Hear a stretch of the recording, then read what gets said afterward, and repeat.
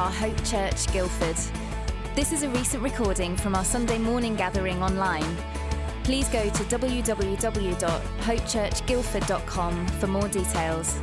We look forward to getting to know you. Great. Thanks so much, Phil. And thank you.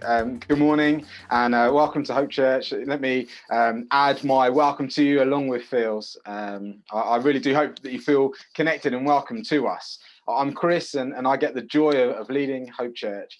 And it's really been quite a week, hasn't it, for all of us as we start the new year, with all the fresh hope of life returning to normal. It's kind of swept away in quite a remarkable way, really. You know, I thought it's just worth acknowledging that for lots of us, for many people, life kind of sucks a little bit right now. You know, January and February are a bit depressive months as it is anyway. And, you know, to be honest, you got Christmas has gone, the weather's still cold and dreary. And I thought I would just start off by just acknowledging that for a lot of people, this has not really been the best of weeks or seasons right now. On top of that, I have a bit more sad news to share. As a church, every summer, we love to go camping together, along with, I guess, thousands of others for our summer festival called Connect Festival. But unfortunately, it's been announced this week that this has needed to be postponed to summer 2022. Like many summer events, these decisions have to be taken early. And I guess the safety of all the delegates is a top priority, as well as logistics and so on. So the commission leadership team, they've had to make a tough call, which we trust and of course we respect. And I guess we're really looking forward to that moment in 2022 summer, hopefully when we can be together for that festival. But it doesn't stop there. And it'll be no surprise to you that with schools shutting this week and the nation going into another lockdown, although churches are allowed to meet, unfortunately, the Royal Grammar School are closed. And so our plans for the 24th of January will need to be postponed as well to a time in the future when schools return to opening and the virus infection rates have reduced. You know, we need to make sure that everyone's, that if we do meet again, that it's safe for everyone. And of course, that we're allowed to be in the school. So Happy New Year. Hey, that's a little bit of how life is at the moment for many of us as we are kind of huddled in our homes. And yet, you know, it's not the first time that this has happened. And you'll hear a bit later on, actually, as we talk about communion and its roots and where it comes from, that where it comes from came out of a similar situation. There is some good news, though, and that is that we're going to continue our mission series. So on the 24th of January, as planned, Guy and Heather Miller will be with us. And also, it'd be great to let you know that on the 31st of January, for our third Mission Sunday, we're going to have Andy McCulloch with us. And Andy's just an excellent speaker. Some of you might have heard him on big stages in the past. He's written a couple of books, which are excellent. And he has been someone who has taken his whole family out to the Middle East in the past, and he's going to share about that experience and encourage us for what we're getting ready to embark on over these next few months. And so it's just great, isn't it, being together with you know, linked to lots of other churches through Commission, through Catalyst, which Andy is a part of, and it's great that we can connect with the wider network of churches and Christians today. Now, if you're new to Christianity, then perhaps you've been to a church and, you know, it can feel like walking into a parallel universe sometimes. I remember as a young adult going to a traditional church service, and it was a bit strange, to be honest. I mean, the men wore dresses and they held a big stick, and someone else swung a rope with incense and these kind of fumes coming out, and people bowed their heads a lot and they shut their eyes, and there was this kind of wafer bit of bread and wine which they told me was Jesus's body and his actual blood, and that's what I was meant to drink. And people seemed to telepathically know when to stand and when to sit, and they would know certain words, and sometimes the leader would say something and then they'd all chant something back. And walking into that environment, I felt completely out of place and a little bit lost, to be honest. You might have felt the same. And over the years, all churches, including our own, can build up certain traditions and practices which, to be honest, are not always found in the Bible or instituted by Jesus. In fact, unfortunately, some traditions and practices have led to many disagreements and conflicts over the years. And, we shouldn't be surprised, because when we read Corinthians, they also had been messing up things like communion. In fact, it was so badly done that some people were coming and they were eating all the food while others were going hungry. Others were drinking so much wine that they were getting absolutely hammered. Some people were cordoning off parts of the church and having private dinner parties, separating the rich from the poor. I mean, they just got it so badly wrong. But to be honest with you, it's not been done much better over the years and over the centuries, as people have disagreed and not really understood what it should be. There's like about 8 or 9 different names for it, just for a start.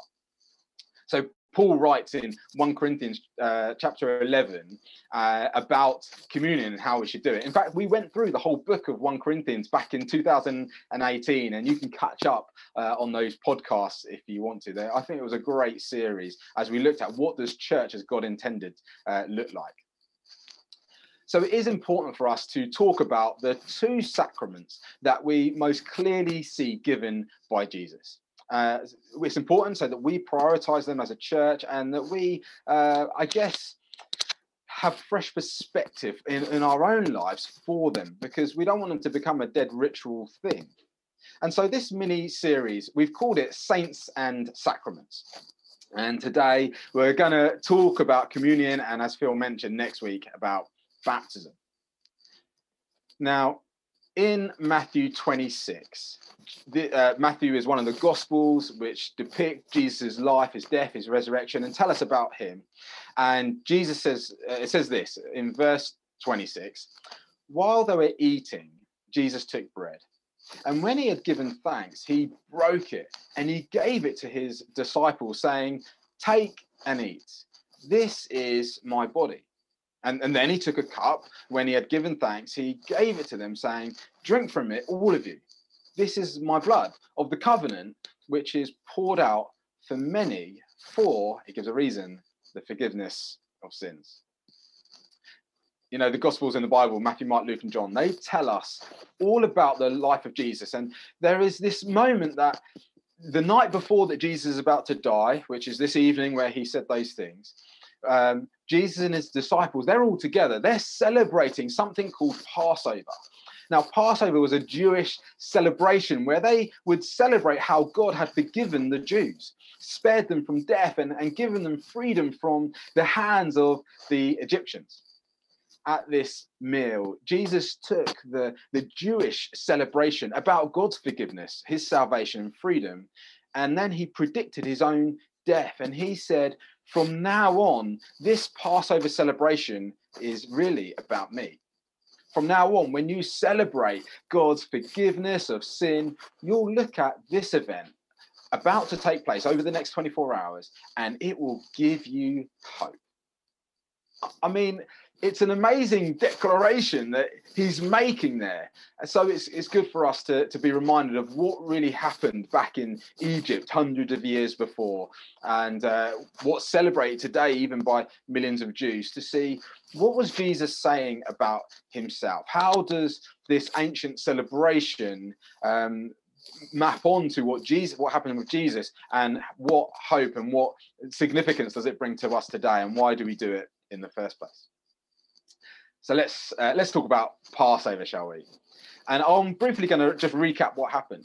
You see, the Old Testament, it tells the story of the nation of Israel and how God chose one nation on earth to be his people, and through them to bless all the nations, which he was fulfilled in the person of Jesus.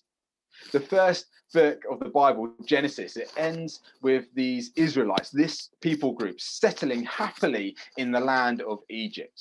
And the second book of the Bible, which is Exodus, it opens 400 years later. And the people of Israel have gone from being favored in Egypt to actually being slaves of the pharaohs and being used in hard labor. The people cry out to God to rescue them, and God sends them a deliverer. He's a savior, as you might say. And it comes in the form of a man named Moses. And that's where Exodus opens, about the life of Moses.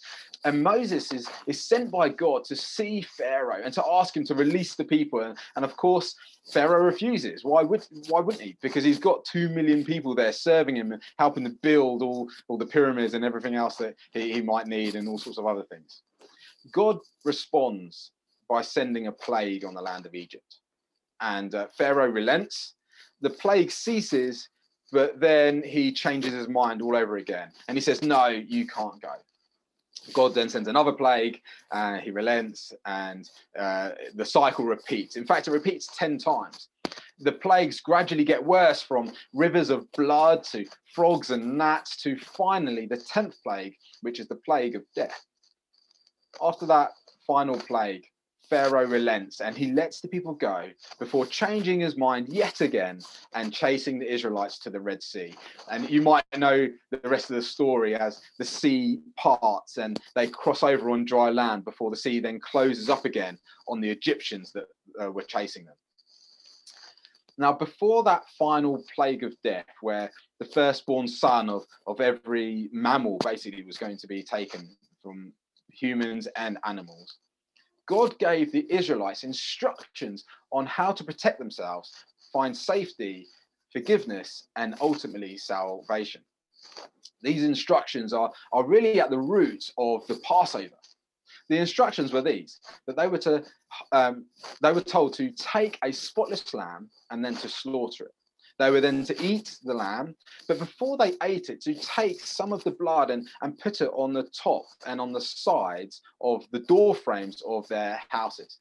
If they did this, then they would be safe from the plague. When the destroying angel then comes, he would see the blood on the doorposts and he would pass over those houses where the blood was there. Hence the phrase Passover. God then instructed the Israelites to commemorate this celebration every year. And so when we get to Matthew chapter 25, this is the meal that Jesus is eating with his disciples. And now he's giving that meal a new meaning. That night, when you would have had many families all huddled up and isolated. They would have been on their own, in their own separate houses, in their households. God brought amazing hope. And in our passage, Jesus was telling his disciples that he now brings that hope to the world. Jesus took the elements of the Passover meal and he gave them new meaning. The first element he took was the bread. And so, as we read earlier, it says, while they were eating, Jesus took the bread, and when he had given thanks, he broke it and gave it to his disciples, saying, take and eat this. This is like my body. And in 1 Corinthians, Paul says that he then adds on, do this in remembrance of me. He was saying that just like the innocent lamb's body was broken, so mine will be too.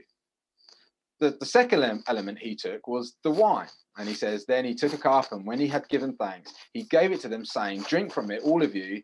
This is my blood of the covenant, which is poured out for many for the forgiveness of sins, just like what was happening by God in that Passover. He was saying that just like the blood of the lamb that was on the doorpost, it saved all those that put their trust in it, so it will be for those who put their trust in me, in Jesus. Jesus took that old Passover celebration and he gave it this new meaning for us. He used it to speak of his own death and his own resurrection, And you know what? There is a significance here that we really need to grasp. In fact, I think there's three quick things that we can grasp. And firstly is that if the blood was on the doorframe, then judgment would pass over the people in the house. Do you know what? It did not matter how good or bad the people in those houses were.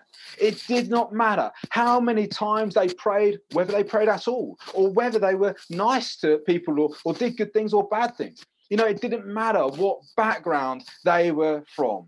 It didn't matter how religious they were. It didn't matter even if they doubted or had questions about whether this would actually work in the first place. All they needed was enough faith to take the steps that God had ordained, to sacrifice the lamb and put the blood on the doorpost. If they did that, they were saved. What mattered was that they believed the word of God and pledged their lives to the blood of an innocent lamb slain in their place. And if the blood was seen, they escaped judgment and death. That's the first thing. It's good to point that out. The second thing is that in the Old Testament, they had a temple sacrificial system that was operated, and it was conducted by priests. Yet on this evening, before all of that was brought in, each individual family, they came together and they connected with God. There was no need for a priest in robes to conduct the meal.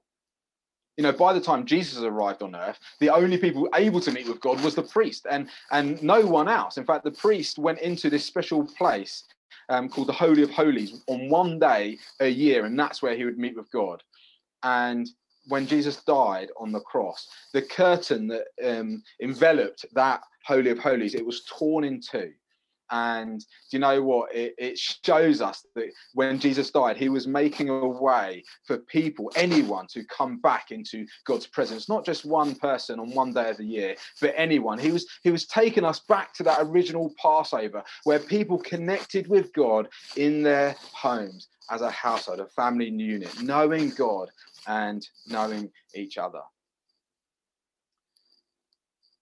At the Last Supper, Jesus again was in one room with his disciples, and he was telling them that he was making a way for anyone to know God. And the third thing I think is good to point out is that over the years, the Israelites would have faced many challenges and the prospect of death even on numerous occasions. Yet every year they remembered that time when they were isolated in their homes by themselves and God brought salvation.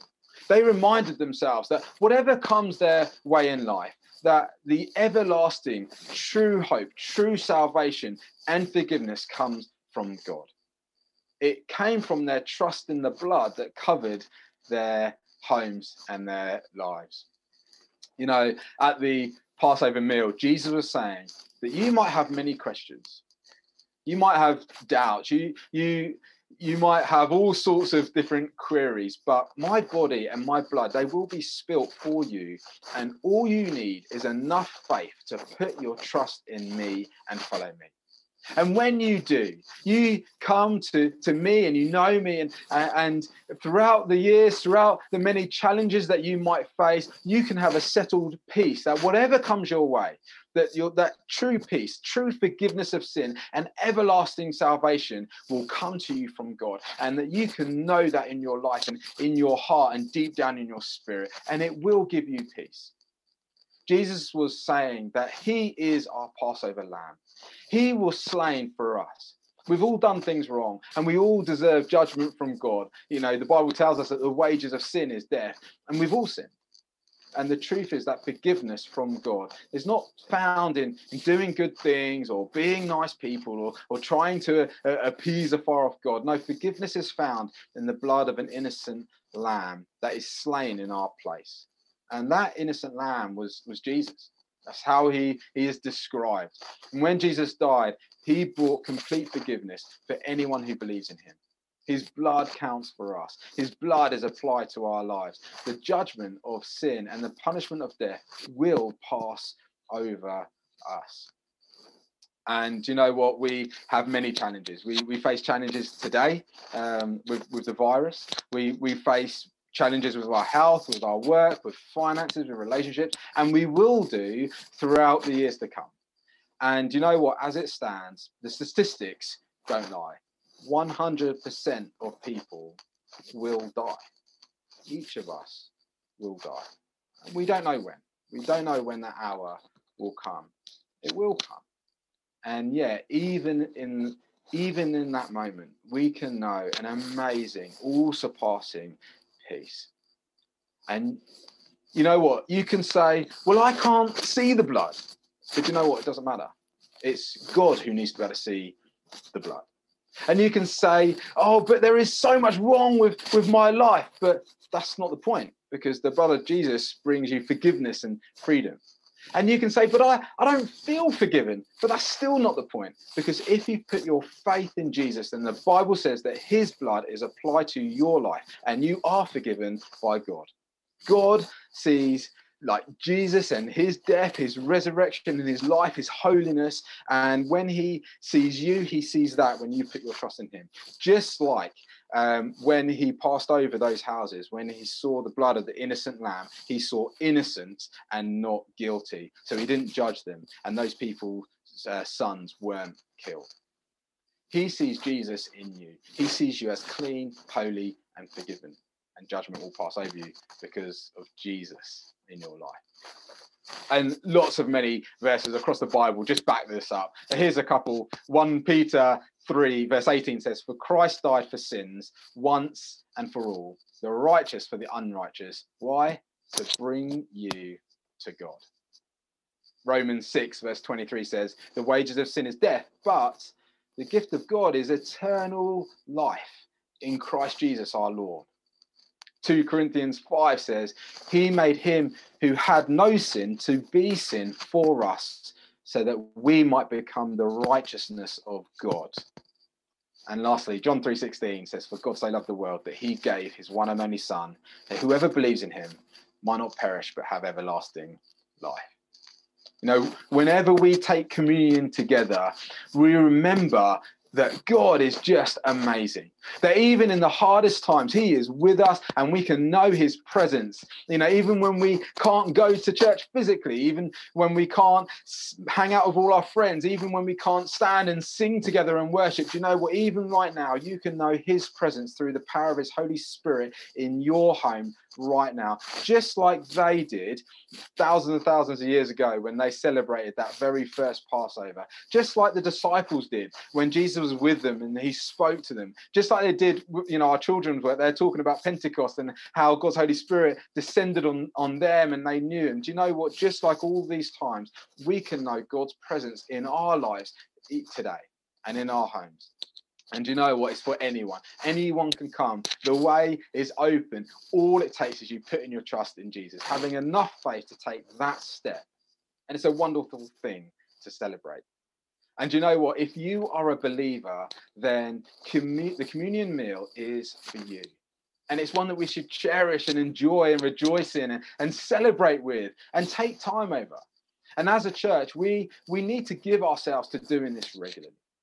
Because we do it to proclaim Jesus' death until he comes. We do it out of obedience. We do it as a way of meeting with God again. And I believe that it is a means of God's grace and his mercy and blessing to us. It's something that Jesus encouraged us to do, to every time we eat the bread and the wine, to do it in remembrance of him.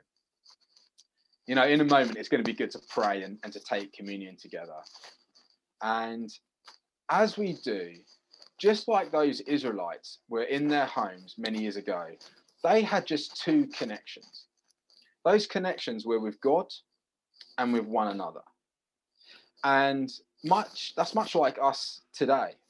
And you know what? As Paul describes communion, he first of all encourages it for us to do it, to remember it, to celebrate, as we've been speaking about. He also, though, encourages us to think about those two connections. And so as we take communion, it's just worth taking a moment to consider your relationship with God. Let's start with that connection. You know, is there some big unconfessed or unrepented sin in your life that you're conscious of? You know, if so, you can confess it now. You can repent and say sorry, and God will forgive you. You don't need a priest to do that on your behalf. You don't need confession. No, actually, what you can do is you can speak to God right where you are right now. might be worth asking, is there anyone you need to forgive? Or is there anyone that you need to apologize to and be reconciled with? Because that can affect your connection with God.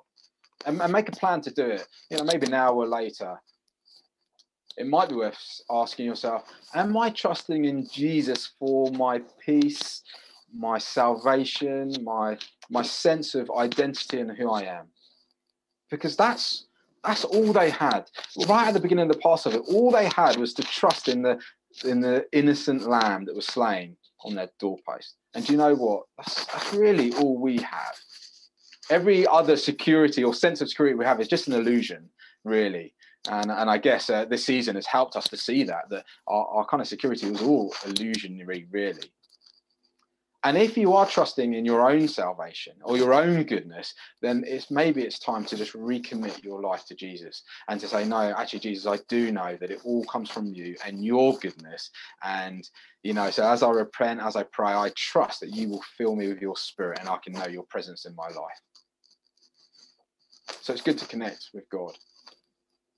And you know what? A recognition of our relationship with God will include a realization that we've all fallen short of his standards. And therefore, we sometimes need to connect with each other. And so when we take the bread, we are saying that his body was broken for me. And when we take the wine, we're saying his blood makes me clean and I'm under his new covenant. I'm forgiven and it's great. But when we do this, it rightly becomes important for us to think about not just our relationship with God, but our relationship with one another. Otherwise, it just becomes a dead ritual. And so as we take communion, we should consider those relationships in our household and perhaps those our friendships and our neighborhoods and the people that we interact with. And so it's worth asking, is there anyone I need to say sorry to? It's worth asking and reflecting the love that Jesus has shown you to others. And so it's good to ask, am I showing that to others? Or am I showing anger and hatred and, irritation? One final thing you might ask is, do you need to just ask someone, hey, are we okay? Maybe your spouse, your children, your neighbours. Is there tension somewhere? You just say, hey, are we okay?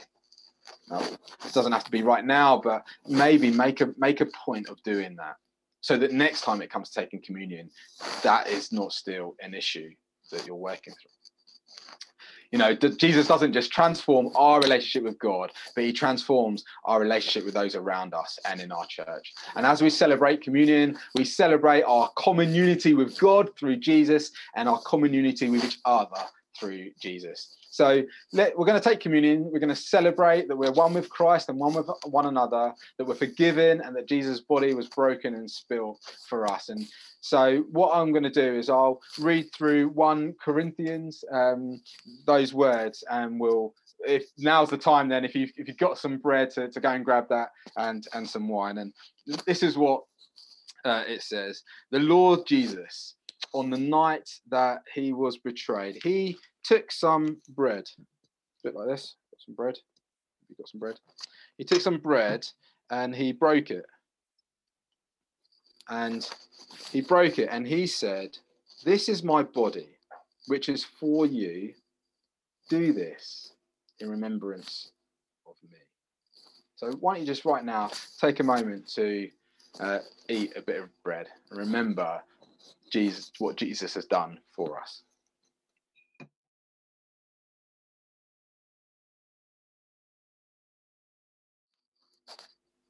In the same way, after the supper, he took the cup. And he said, this cup is the new covenant in my blood. Do this whenever you drink it in remembrance of me. For whenever you eat this bread and drink this cup, you proclaim the Lord's death until he comes.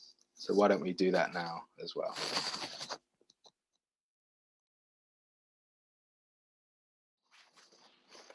Let's pray together, shall we?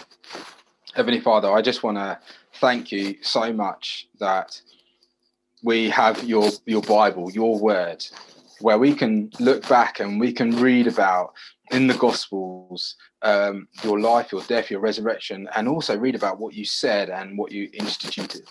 And I thank you, Lord God, that for that moment where you sat down with the disciples and you spoke to them at that Passover meal. And all the kind of reflections of the significance that it had throughout the generations of your people, Lord, you gave it new meaning and new purpose. And so today, 2,000 years later, Lord God, we remember you and we celebrate you and we thank you, Lord God, that that any of us can come into your presence and can know God the Father. We thank you that we don't need a priest in our home to do this on our behalf. In fact, you are our great high priest, and we can come to you, each and every one of us, wherever we are, and you can fill us with your spirit. So thank you for that, Lord God. And we thank you, Heavenly Father, that, you know, just as many different challenges and trials will come our way throughout the years, Lord, that it's this one thing that gives us everlasting hope, eternal security. It gives us our identity and our peace. And I pray for each and every one of us, Lord, whatever we're facing, however our weeks has been, whether it's been good weeks or bad weeks, I pray that right now in this moment, as we just connect with you, as we repent to you for those things we've done wrong, as we talk to others and repent with our family of how we might have upset them this week, Lord, I pray that you connect us all back together again. Thank you, Jesus, that you are the thing that unify us. Thank you, Jesus, you are our eternal peace, our everlasting hope.